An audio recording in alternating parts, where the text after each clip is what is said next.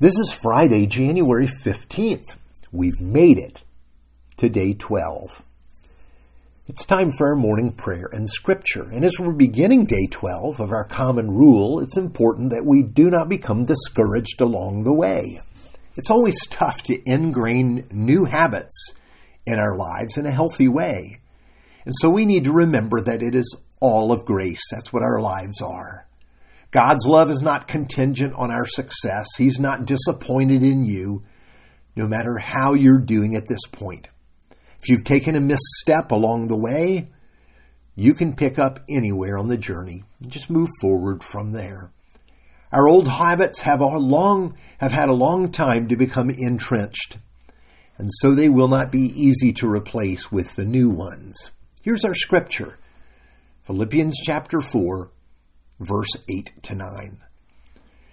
Finally, brothers and sisters, whatever is true, whatever is noble, whatever is right, whatever is pure, whatever is lovely, whatever is admirable, if anything is excellent or praiseworthy, think about such things. Whatever you have learned or received or heard from me or seen in me, put it into practice, and the God of peace will be with you. Now, these are powerful words of encouragement from the Apostle Paul. He's calling us to train our minds to think on the good and lovely. Paul knows how powerful our mindset is in determining, what our lives will become and how we will live. And he's telling the church not to focus on what has gone wrong, but on the nature of the kingdom of God. Here's all of this beauty in what is excellent or praiseworthy, admirable, and pure. This entire letter demonstrates the power of a retrained mind. And here's what is interesting.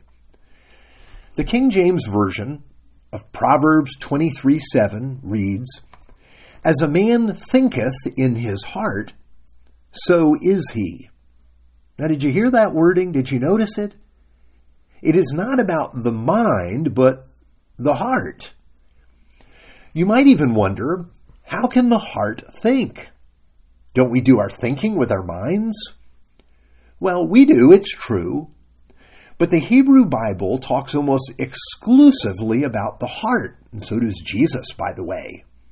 And here's why the focus is on the heart. In the Old Testament, the heart is the word used to describe the motivational structure of your life.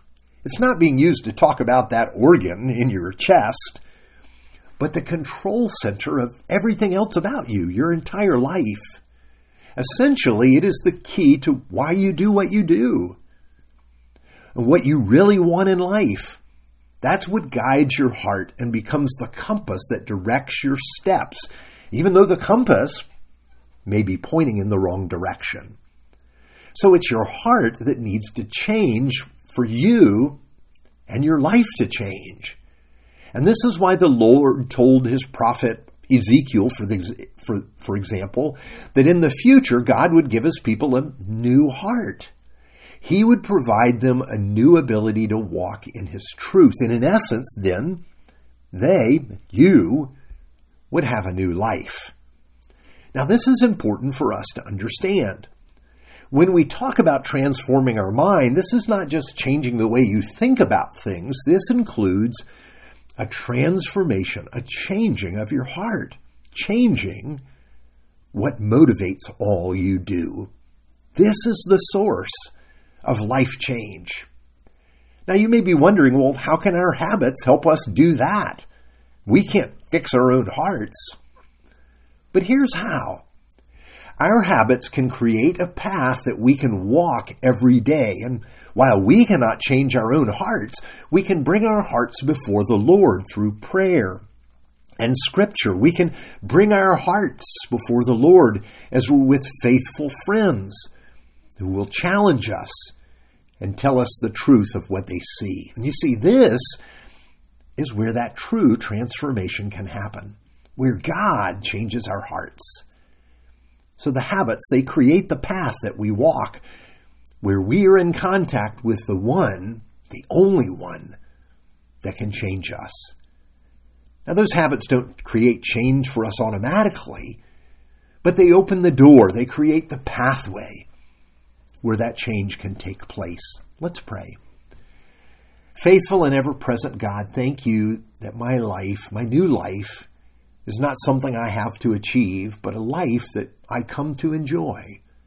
Thank you for restoring your image in me through Jesus. Thank you for taking away my heart of stone, giving me a new heart of flesh. I open my life to you and your truth, and I thank you for your faithful love that never gives up on me. In your name I pray. Amen.